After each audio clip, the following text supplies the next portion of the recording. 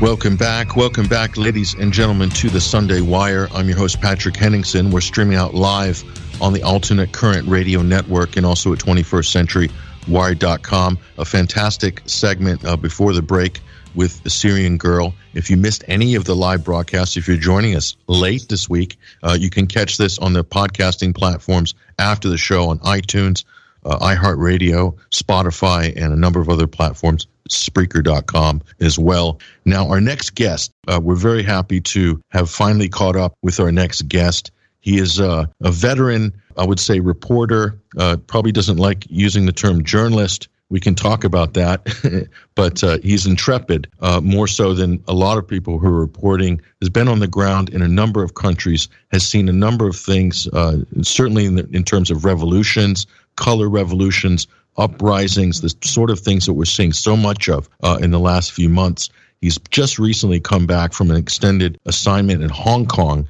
right there in the sort of middle of what was going on there over the last couple of months. His name is Andrei Vltchek. He is also reporting for RT and a number of other outlets, too many probably to mention here. There's a link to his publishing company as well on the show page. And he's joining us now on the live link from Asia. Hello, Andrei. Hello, Patrick. Nice being on your show finally.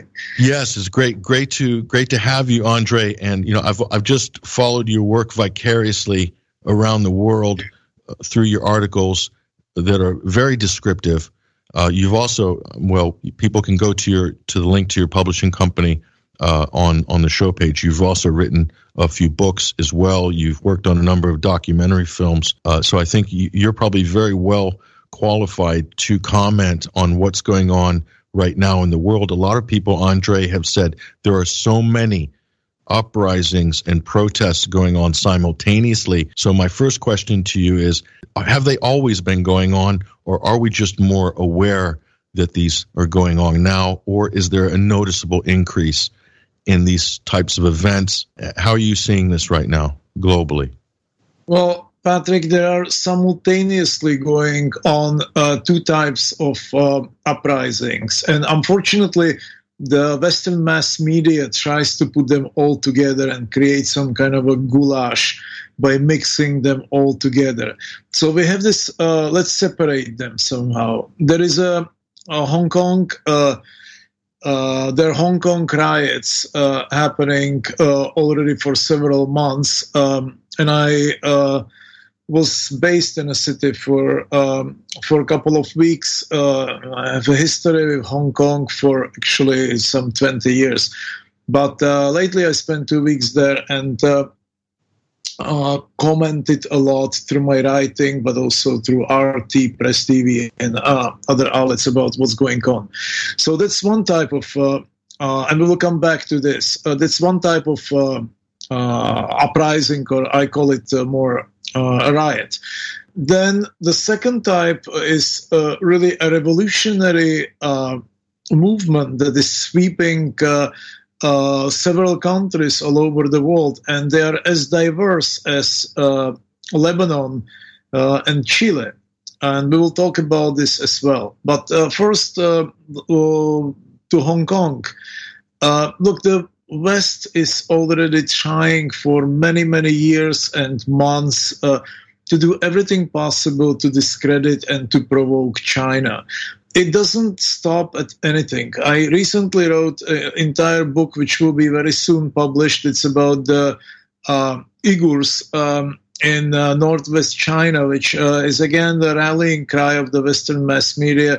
Uyghurs are being depicted as victims and so on. But in reality, there is an enormous attempt to use Uyghurs by the West and by Turkey to destroy Chinese Belt and Road Initiative. So Uyghurs are have been injected by Turkey and the West into Syria.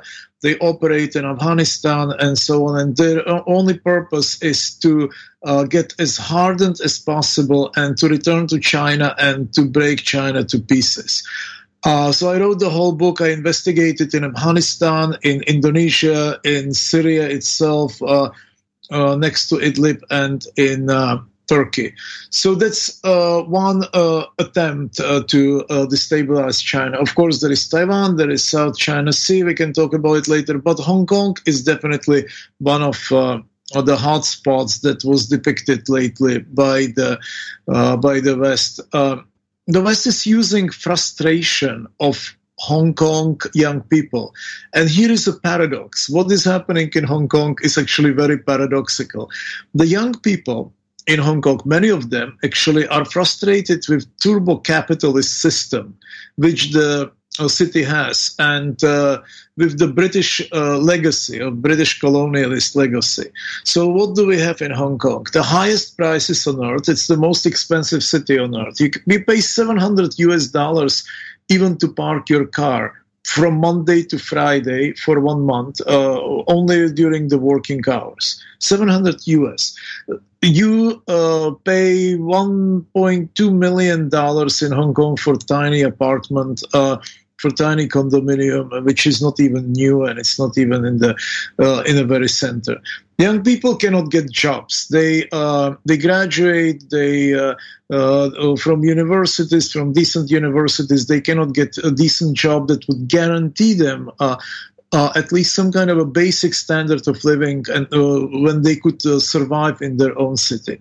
So they're very frustrated, and they are fueling, or they are actually channeling their frustration at the absolutely wrong target, because all these things that they are protesting against are being addressed across the borderline or across the line by the People's Republic of China, which is leaving actually Hong Kong behind. The Chinese cities like Shenzhen, Guangzhou, but also Xi'an, not to speak about Shanghai or Beijing, are now counting on much better cultural life, much better infrastructure, huge public areas, even things like exercise machines for the kids or for the elderly people. While Hong Kong is living this total capitalist nightmare. So logically, the young people in Hong Kong should be demanding more Beijing, not lesser Beijing. But they're brainwashed already for many, many years, and many of them are financed by the US, by UK, by other Western countries, to protest and to do maximum possible damage to China and to China's reputation. So they are actually protesting against Beijing, Beijing's so-called rule, while they should be protesting against the archaic, horrible laws, including the law which was supposed to be challenged by the extradition law that was recently cancelled. So we have this absolutely absurd situation, and these kids don't want to hear anything that would be contrary to their ideas about how the world is arranged. This uprising is nothing new. There was a first wave of it, was so-called umbrella revolution. It was in 2014, and these people already then didn't want to listen about anything negative that was coming from the West. You could ask them about Iraq, you could ask them about Afghanistan, then they wouldn't beat you up, but they would really be very aggressive with you. And now they beat up people who are challenging them up, actually, and they call it fight for democracy. You ask them, what do they want? And they would say, we want democracy. And you ask them, what is democracy from your point of view? And they would say, well, it's what they have in the West.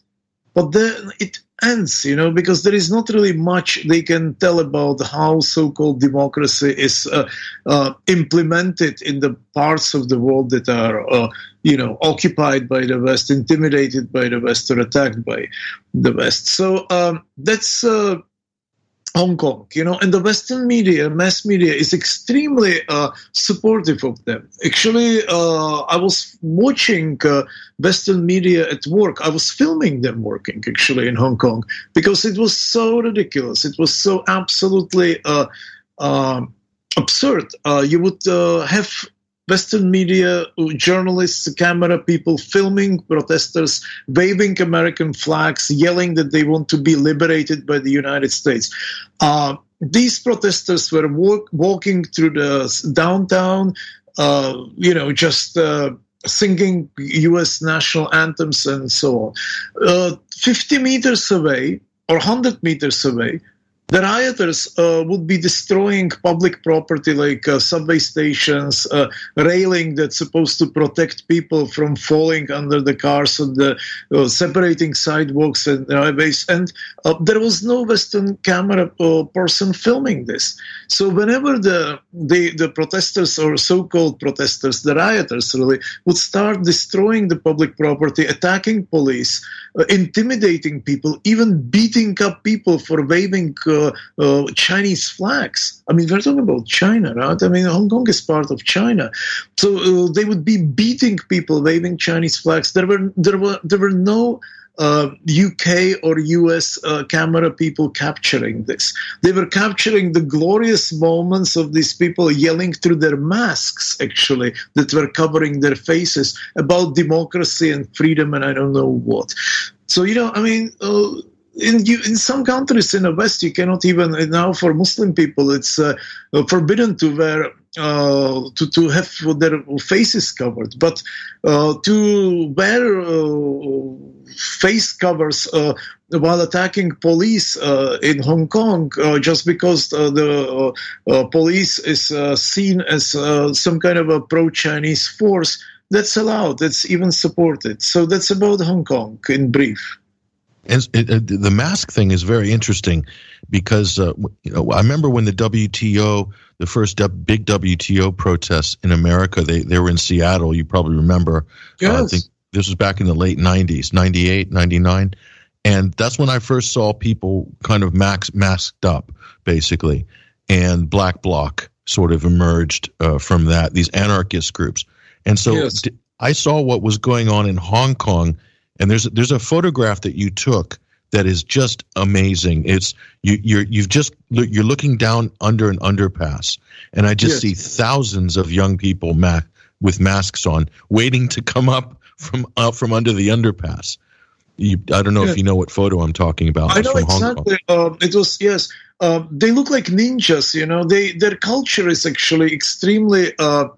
It's a pop culture. It's a selfie generation culture, and I think this is how they got these people, the West. They basically they were nobody. They couldn't get jobs. They were kind of living in houses and apartments of their parents because they couldn't afford their own habitat, and they were frustrated with the fact that Hong Kong is losing its edge over China. In fact, it lost the edge over mainland China because Chinese cities are in much better shape and they're very optimistic and so on. So they suddenly felt that this is their moment in time in history, and they actually can.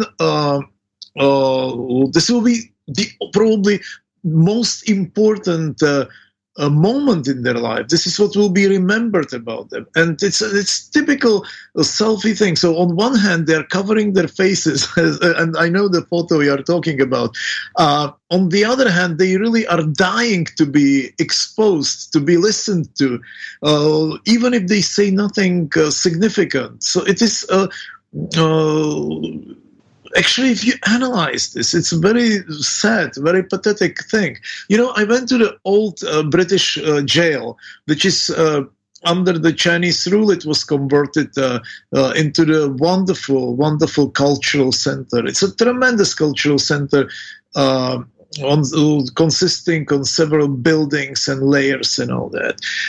Before it, they used to beat Hong Kong people. The Brits used to pull down their pants like in Punjab in India and just cane them. Humiliate them like little children. So now there is this cultural center. And I went to talk to a curator. He was a very nice man, 65 years old man, and he said something that really depict the reality of these riots. He said, what they achieved is that the families are now divided. It never happened in Hong Kong.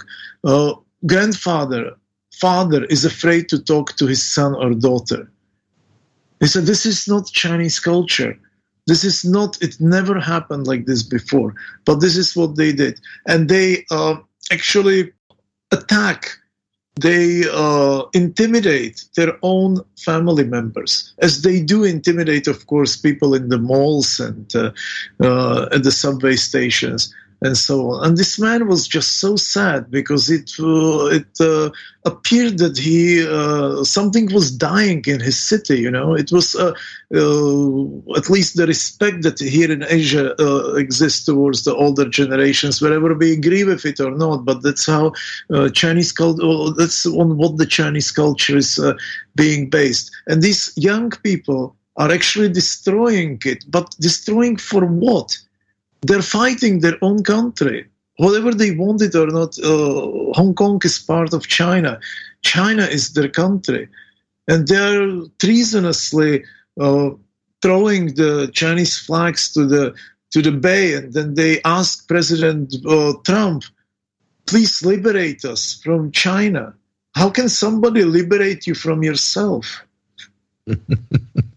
Yeah, it's amazing flying American and British flags, and as you pointed out, Andrea, it was no utopia under British rule. Hong Kong, no, certainly wasn't. You remember probably the old photographs, and not so old photographs, when actually people were living in slums in Hong Kong, and these slums were just so horrific that now it's when they are gone, they actually there is a permanent photo exhibition, memorial park about this. I mean, it was just horrific, and they were torturing people, they were killing people. The Brits, they were caning people, and these kids don't remember. They don't know. One of the flags they're waving is the British flag with the Hong Kong colonial British flag that was used by the empire, by the British Empire. They are waving this. They want this back. They have no idea. Make Hong Kong Great Britain again is one of the logos that they were using. It's like Trump is saying, make America great again. So, I mean, this is what they used. So in 2014, they had English bulldog, and they had, as a symbol, they had Churchill as a symbol. It's just absolutely unbelievable. And look what China is doing, the mainland China.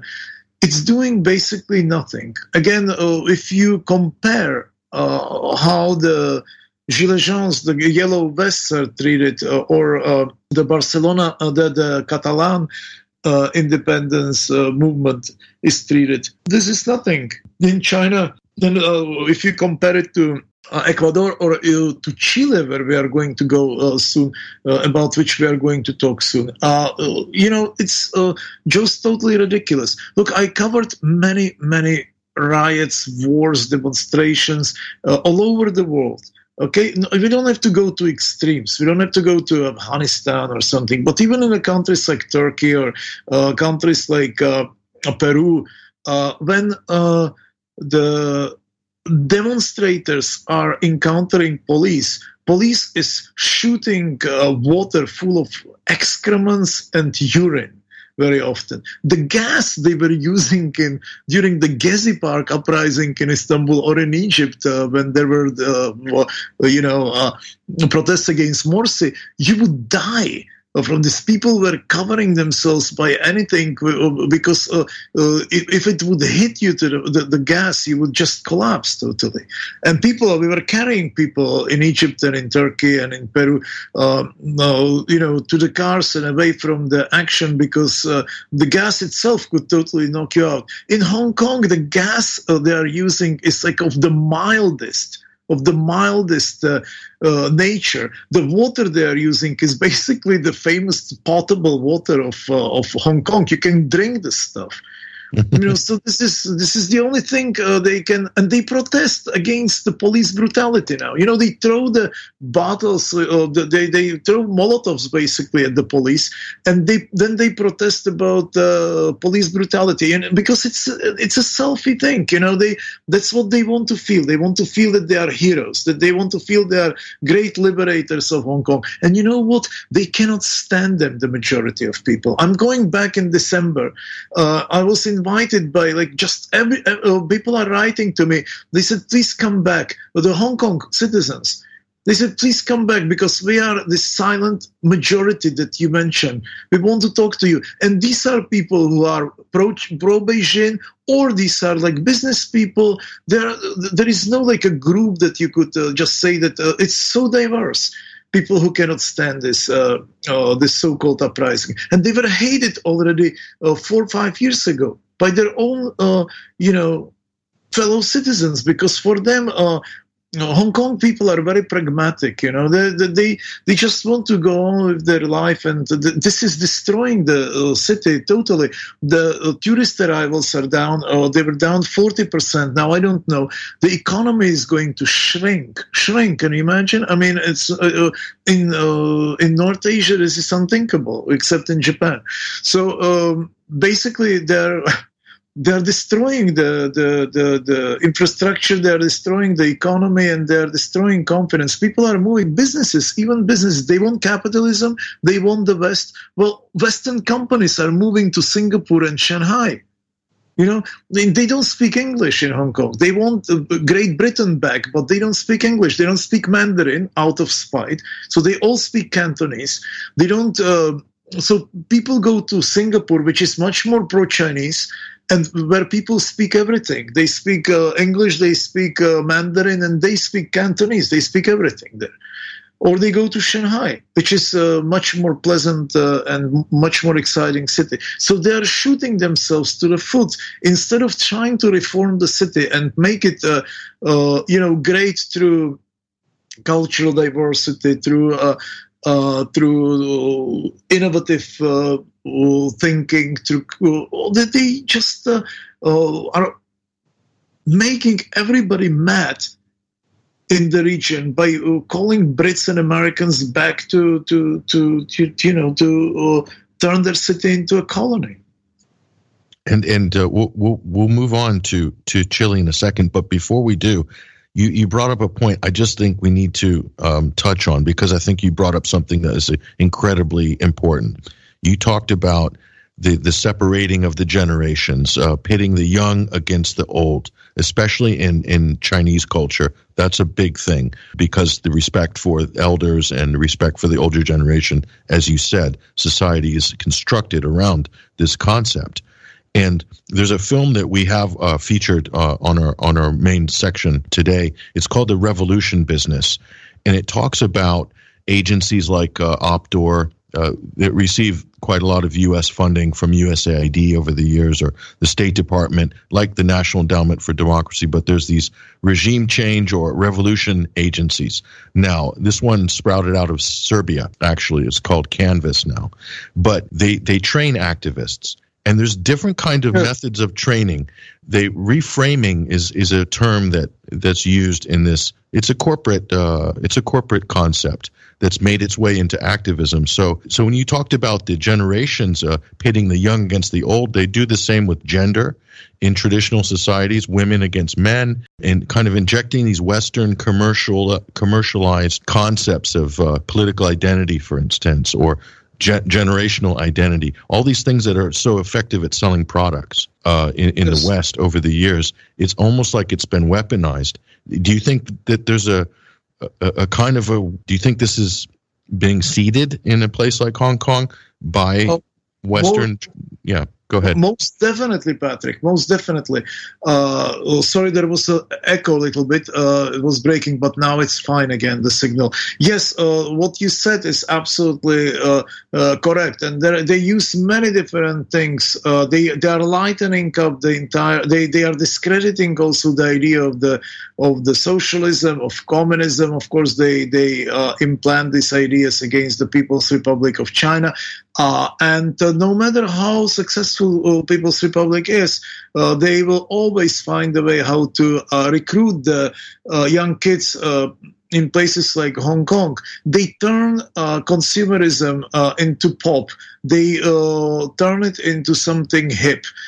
So they basically inject young people with the ideas that, look, to be a communist or to be a good citizen of China or building your fatherland or building your country is something very outdated and very boring. And you are like nobody. If you do this, if you believe in this, you are nobody. You are just not. You are not living in 21st century. Now, to protest against communism is hip. To protest against your country is hip, and they do it only, of course, against the countries that they want to discredit. And this is where the big contrast comes with what we see in the places like Chile or in like Ecuador or in Lebanon. So here at the beginning of the show, we said that the Western media is actually trying to create this one big goulash, one big cocktail out of all this. They mix all this and they say, well, you see, this is what is happening in the 21st century. Now we are dealing with all the uprising, Hong Kong, Santiago, Beirut. Well, actually these uprisings have nothing in common except that they are going against the savage right-wing capitalism. In Hong Kong, kids are not aware that what really irks them, what makes them so unhappy is capitalism. They were brainwashed into believing that it's because of the influence of China. Contrary is the truth. But in places like Beirut or Santiago or in Quito, they finally understood. I mean, Chile is awakening, is a symbol, is a rallying cry of the people.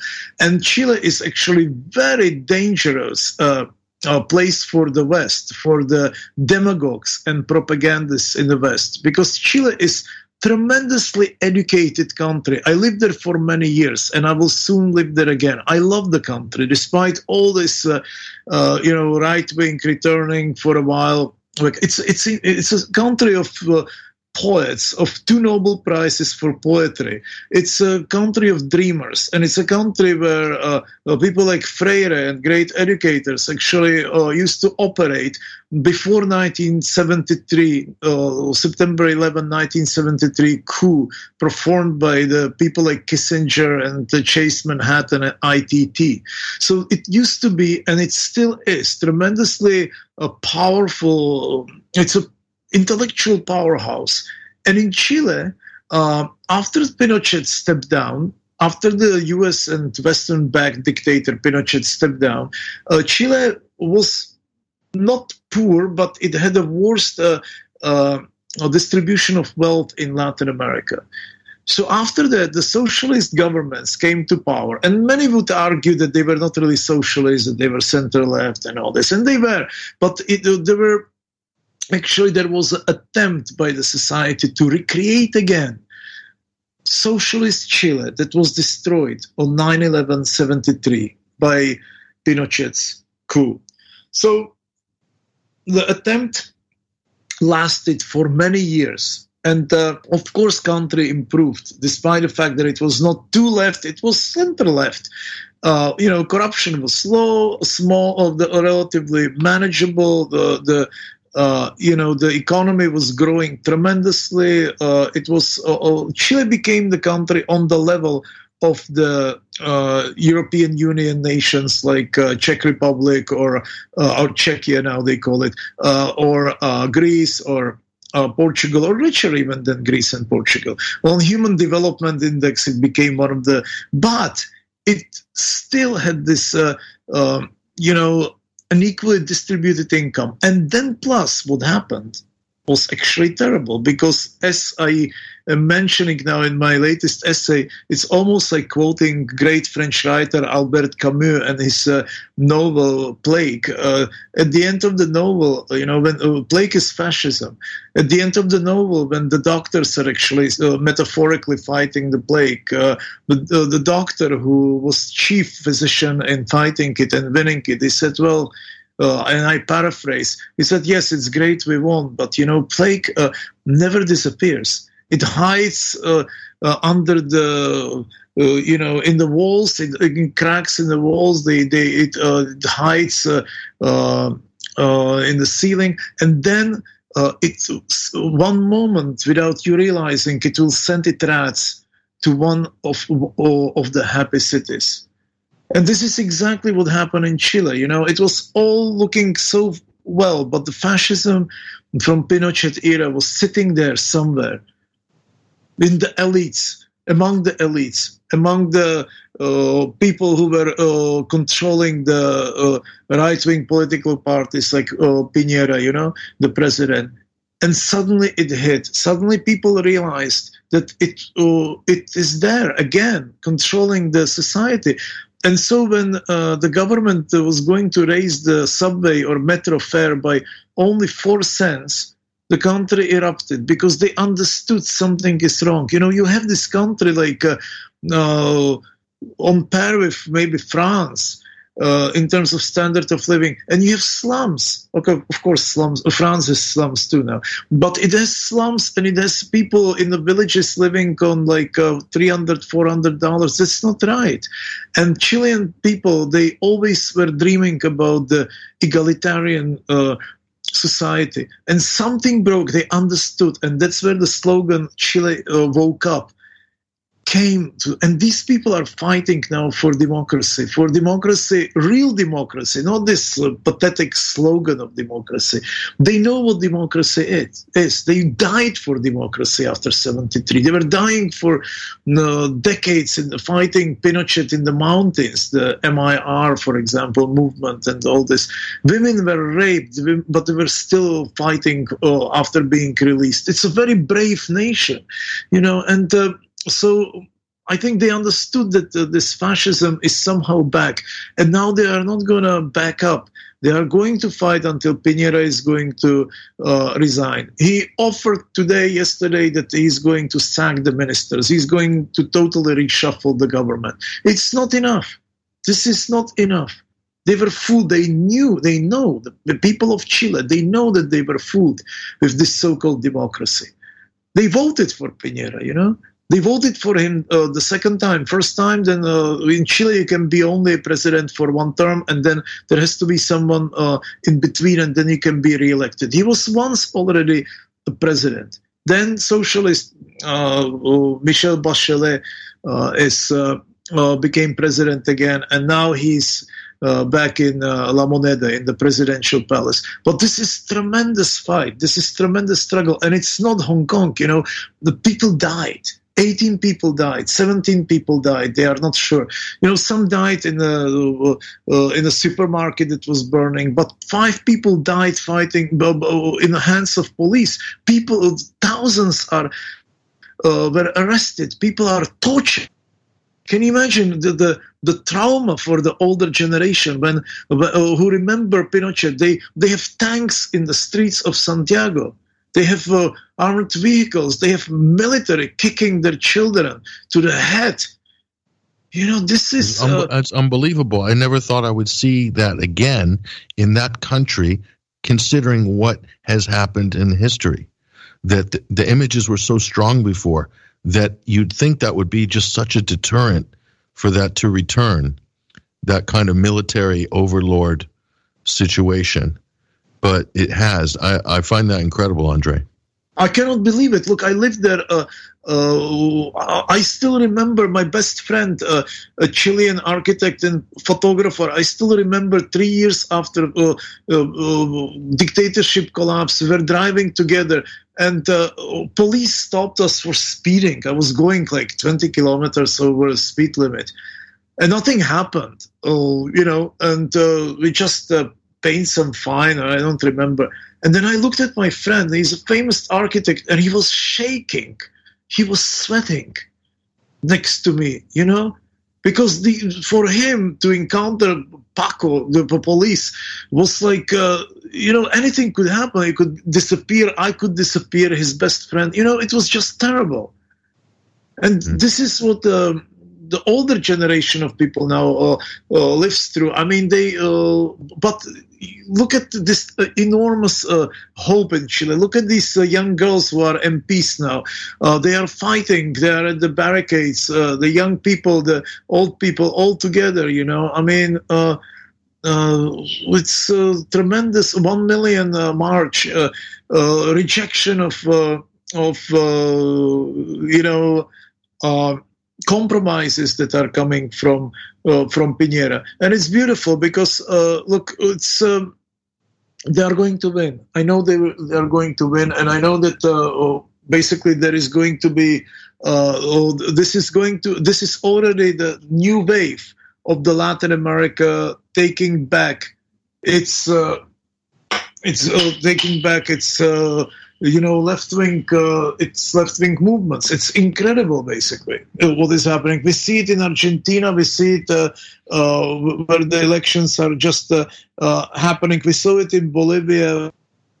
It's a return, and I think in Ecuador the same thing will happen too, because the Lenin Moreno totally betrayed. He betrayed the people. He betrayed the trust. He betrayed Korea first, and now he's betraying the nation. And do you think there's a correlation? And let's just take a step back and look at some of these situations. And I know that each of these uprisings, each of these political situations in these different countries are unique on number of levels. And like you said, you can't throw them all into one goulash or soup as the mainstream press likes to do and politicians like to do. But do you think there's a correlation between the amount of debt that a country is being forced to take on? And just look at Ecuador as an example. The IMF were just throwing money at this country over the last 2 years, especially. And you have structural deficiencies that really have to do with not being self-sufficient, not being able to manage your own economy, being dependent on foreign loans and aid, and your markets are full of foreign products and things like this. If you don't fix those problems, then you will just kind of remain in this cycle, this inhale-exhale between fascism and kind of left-wing uprisings, but the structural problems of the countries never leave. In other words, I think the U.S. has such power, the Western countries have such power to dictate these economic structures with these countries that if they can't break free from that, it's very difficult to get escape velocity, as they call it. Andre, what are your thoughts on this issue? Well, basically, the IMF, the World Bank, they had such a negative influence on Latin America. In Latin America, people see them as extended arm of the Western imperialism. So it's what happened in Argentina during the presidency of Cristina Kirchner and her husband. They created some sort of the situation. They created some sort of environment in which it was understood by the people of Argentina that these organizations cannot be allowed to interfere in the way the country is being governed. Then after this enormous campaign to discredit Kirchner's, the similar campaign that always happens in Latin America against progressive presidents, as happened in Brazil or has happened in Ecuador and recently in Bolivia, after these enormous media campaigns, financed, of course, by the West and very often by the international, so-called international organizations, the revolution was derailed. And in the case of Argentina, President Macri came to power. And Macri is like a Thatcherite. Is a neoliberal. But, these people managed to get to power through the propaganda that was bombarded against the socialist governments. Usually what is used as a sword against is corruption. Corruption is always something that is thrown against our people, against the left in Latin America. So you have, for instance, a situation when they find something, like in case of Brazil, they find that some company painted the apartment of Lula. So Lula gets thrown to jail and he cannot run for president. But these countries, like Brazil, like Argentina, like Chile, these countries actually had such horrible dictatorships, totally corrupt, not by painting apartment or even giving apartment. They were corrupted to the point when they were stealing everything from their own countries. So these things are put on the same, and if you have a good media, propaganda machine, then you can convince people about anything, and then they vote these right-wing fascist governments like that of Macri, like Piñera in Chile, or Bolsonaro in Brazil. So I think this is all a tremendous involvement from abroad, from the West, and it was like this for decades. Mm-hmm. Yeah, and how has Venezuela been able to avoid a lot of this kind of tumultuous upheavals? They've sort of, with all that's happened to Venezuela over the last, say, 18 months, they've somehow, with hyperinflation and everything, they've somehow managed to remain stable. And a lot of people think this is incredible. What's the difference between Venezuela and some of these other countries in Latin America? Well, actually, in Venezuela, it was interesting. I was in Rome 2 months ago speaking at Sapienza University, and I met the charge d'affaires of Venezuelan embassy to Italy, and we had a nice chat, and she said, look, the West is talking about the crisis in Venezuela, but look at our performance in education, in vaccination, with all these things. A country, despite all the horror that it was thrown into, is functioning relatively well. And it is functioning. Look, it is functioning relatively well, although, of course, there is a huge immigration because of economical. So they try to turn Venezuela into Syria. But somehow they are not succeeding because countries like China, like Russia, but also Iran and Cuba, of course, they caught the crisis long before it managed to degenerate or deteriorate to the Syrian level. So Venezuela, of course, is struggling, but Venezuela has a very powerful. The government of Venezuela has very powerful support from the lower classes and from the also thinking Venezuelans, from the intellectual. I hate to call it elites, but from Venezuelan intelligentsia. Intelligentsia, yes. So it is.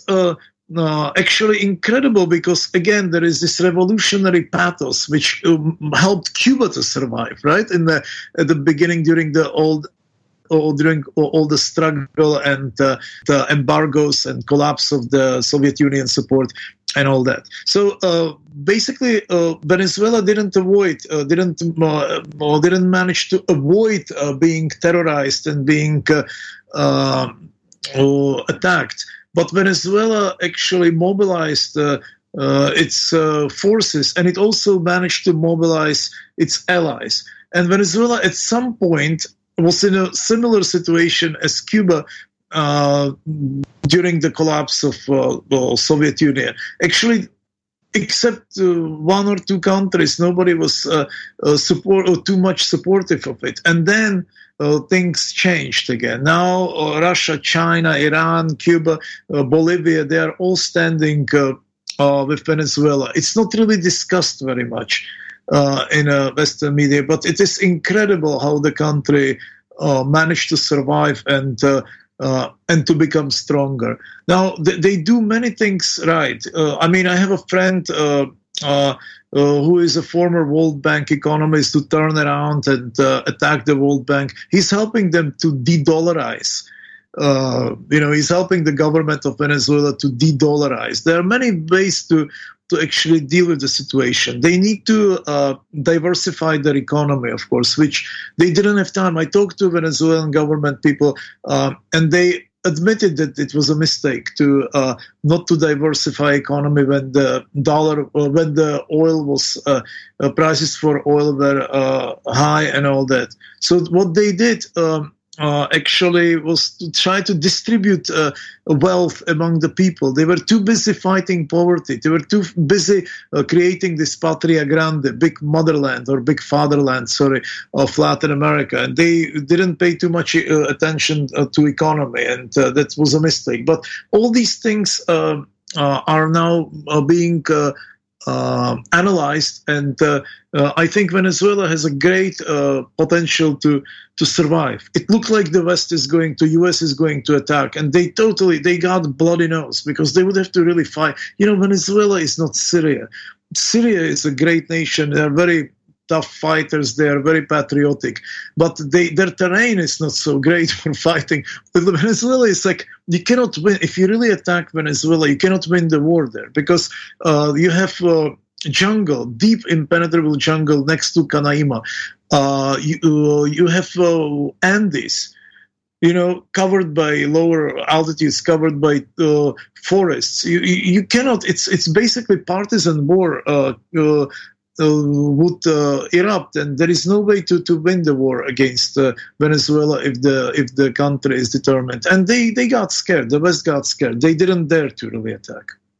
Yeah, and I think they're also really relying on Colombia to be the junior partner in that effort, and that's for all the reasons you just mentioned right there. That's hugely problematic.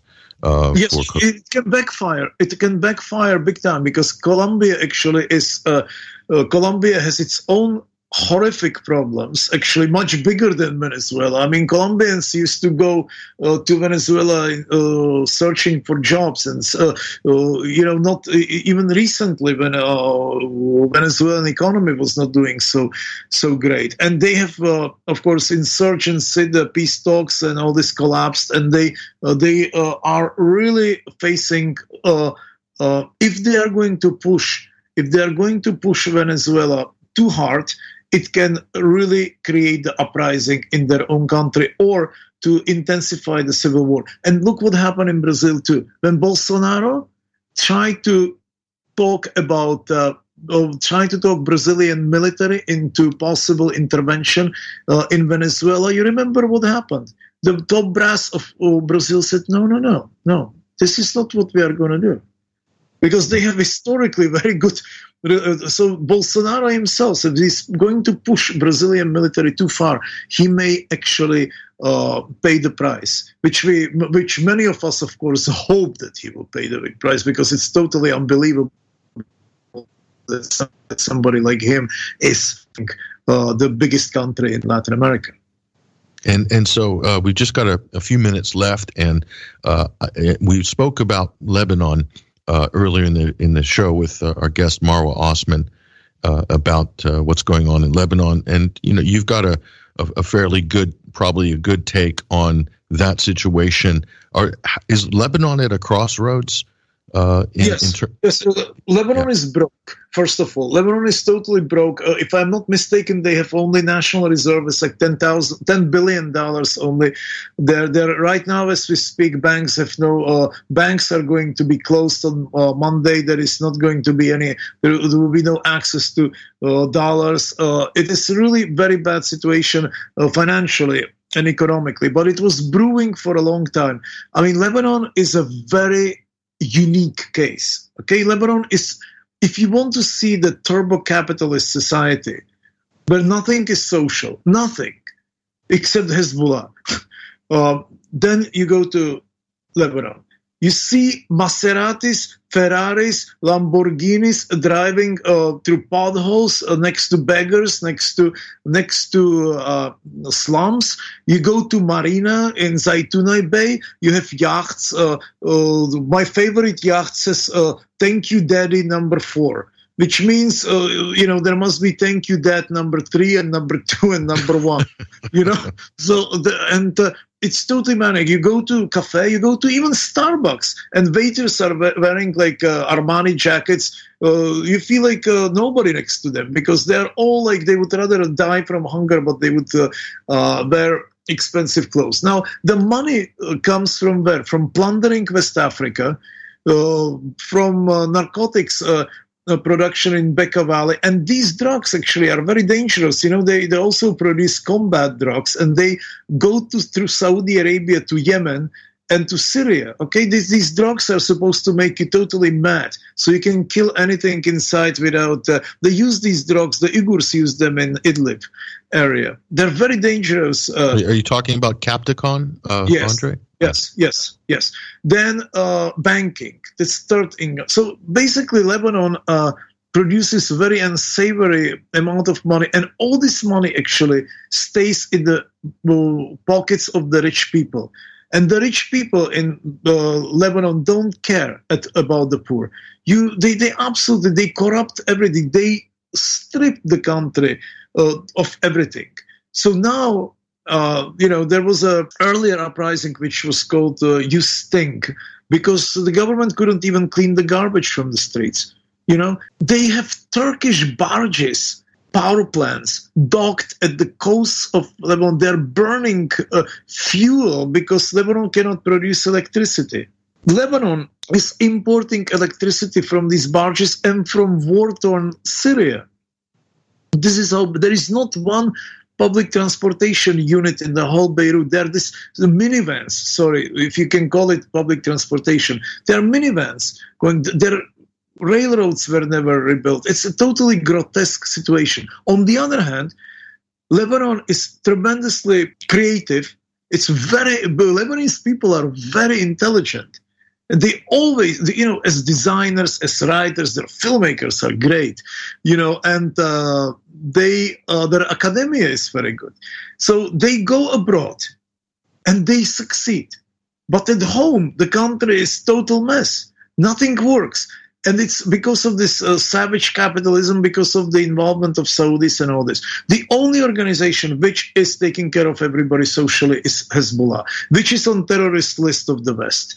Again, paradoxically, or understandably, because Hezbollah is fighting Israel historically. With everybody on board. They don't care if it's Shia or Sunni or Christian or atheist. They take everybody to their ranks. So Lebanon is in a very complicated position now. People understood what is happening, and these protests are very legitimate. But it is not like Chile again, because in Chile there is a clear, determined decision to fight for socialism. For justice, for social justice. In Lebanon, they are not there. They have a communist party, they have socialist movements, but their parties are divided along the religious lines. They are until now. Now they talk about possible unity and all that, but there is no culture of unity in Lebanon. So it's a very individualistic country. So I see them protesting, and I love them for what they are doing. I think they're absolutely correct to protest. They have a right to build much better country. But do they know politically what they want? I don't think so. I think they are still searching for... they are too influenced by the West. There is no influence from Asia, for example, in Lebanon. All the influences they know is from Saudi Arabia and France, plus, of course, US or sometimes Iran, all this. But main reference points are Europe and Saudi Arabia and Gulf. They know nothing about China, zero. They know nothing even about Japan. Forget about communist China, but also capitalist Japan. They know nothing. So, and they know a little bit about West Africa because because they are plundering it. So there are no models really that would inspire them. In Iran, they are very close to Venezuela, for example. South Africa is very close to Venezuela too. There are blocs, there are groups of countries that cooperate. Lebanon is on its own, basically. Mm. Yeah, by influenced very negatively by, for example, Saudi Arabia, because Hariri, he has double citizenship. So whenever Saudi and Lebanese, so whenever he does something, some blunder, they tell him to go to Riyadh, and he gets bashing. So it's. So it'll be interesting to see how it plays out. I think the big fear, it's almost in you've laid out a vision for the future or an imperative to try to see something that can work to overcome the systemic problems of Lebanon. But the other thing is there's this big fear, the elephant in the room is that civil war will return again, and that's almost overshadowing any clarity on reform is the fear of sectarian warfare. This is the thing that Lebanon also suffers from. It's always there because, of course, it was terrible. The civil war, but also possible invasion, Israeli invasion, which was really devastating for the country, and many other things. And now we have the horror of economic collapse, and it can really happen. They had stolen everything, the elites. I lived there in and out for 5 years. I go to Paris by Air France, and waiting for the luggage. There are all these government officials flying, not business, first class, with their wives decked provocatively in the most expensive designer stuff you can only imagine. These people live in a totally unrealistic world, the elites. They don't care about the poor. Poor people in Lebanon do not exist. They don't. It's not that nobody cares. They just don't exist. Everything is about the rich and beautiful. The clubs, you wouldn't believe that you are in a half Muslim country or more. I mean, the clubs where everybody dances half naked, the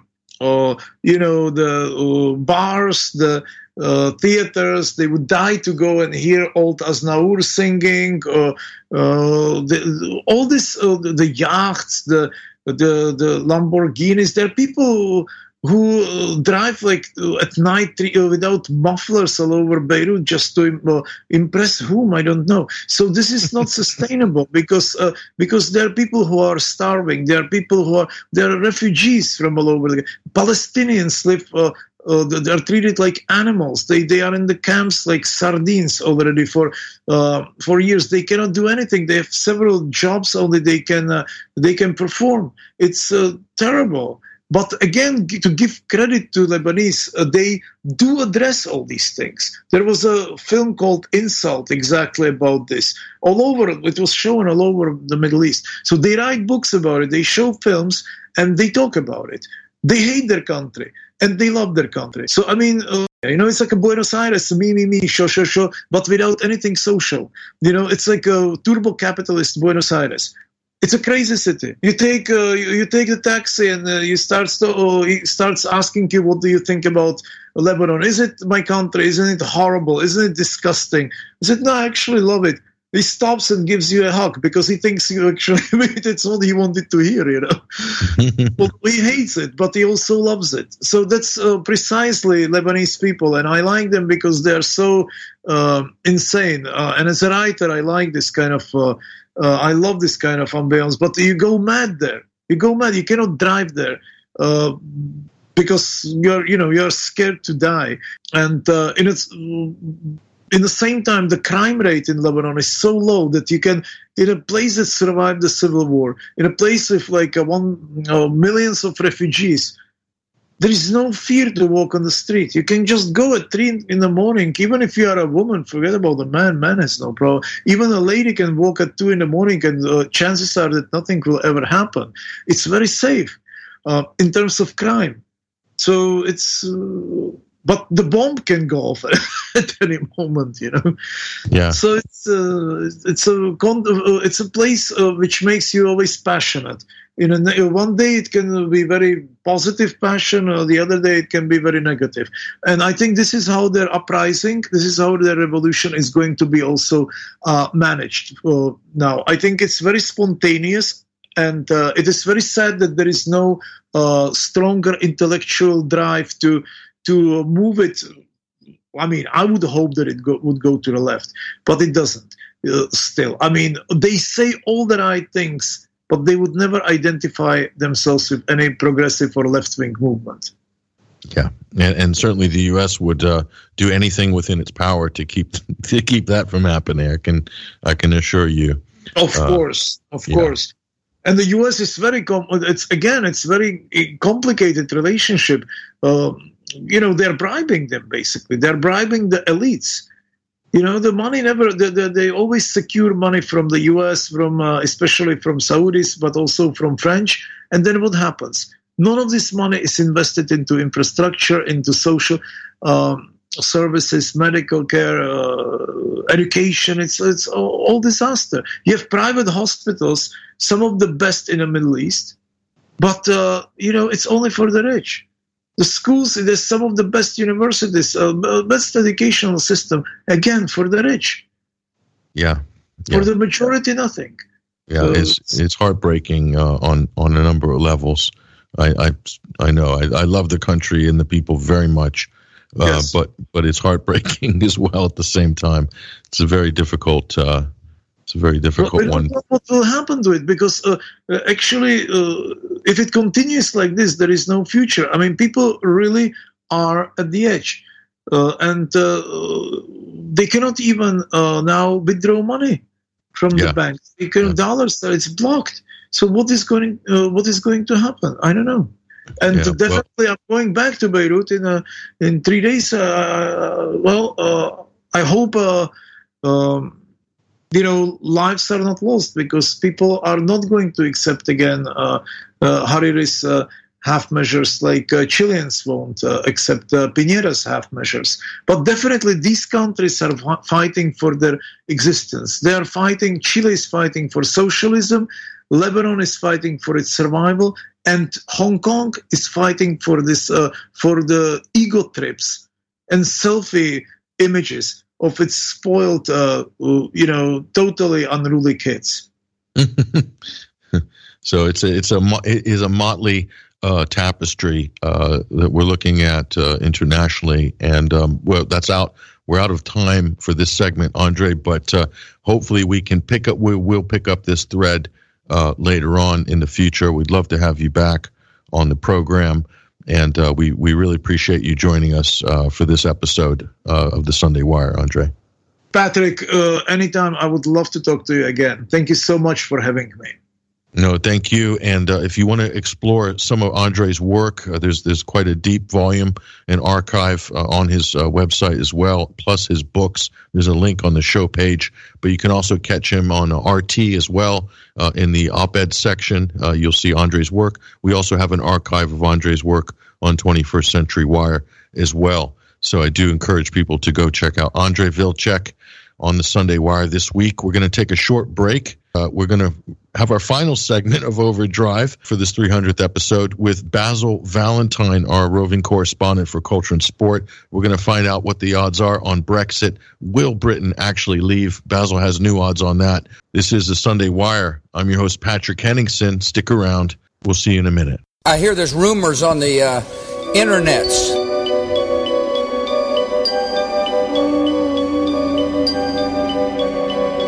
Diamond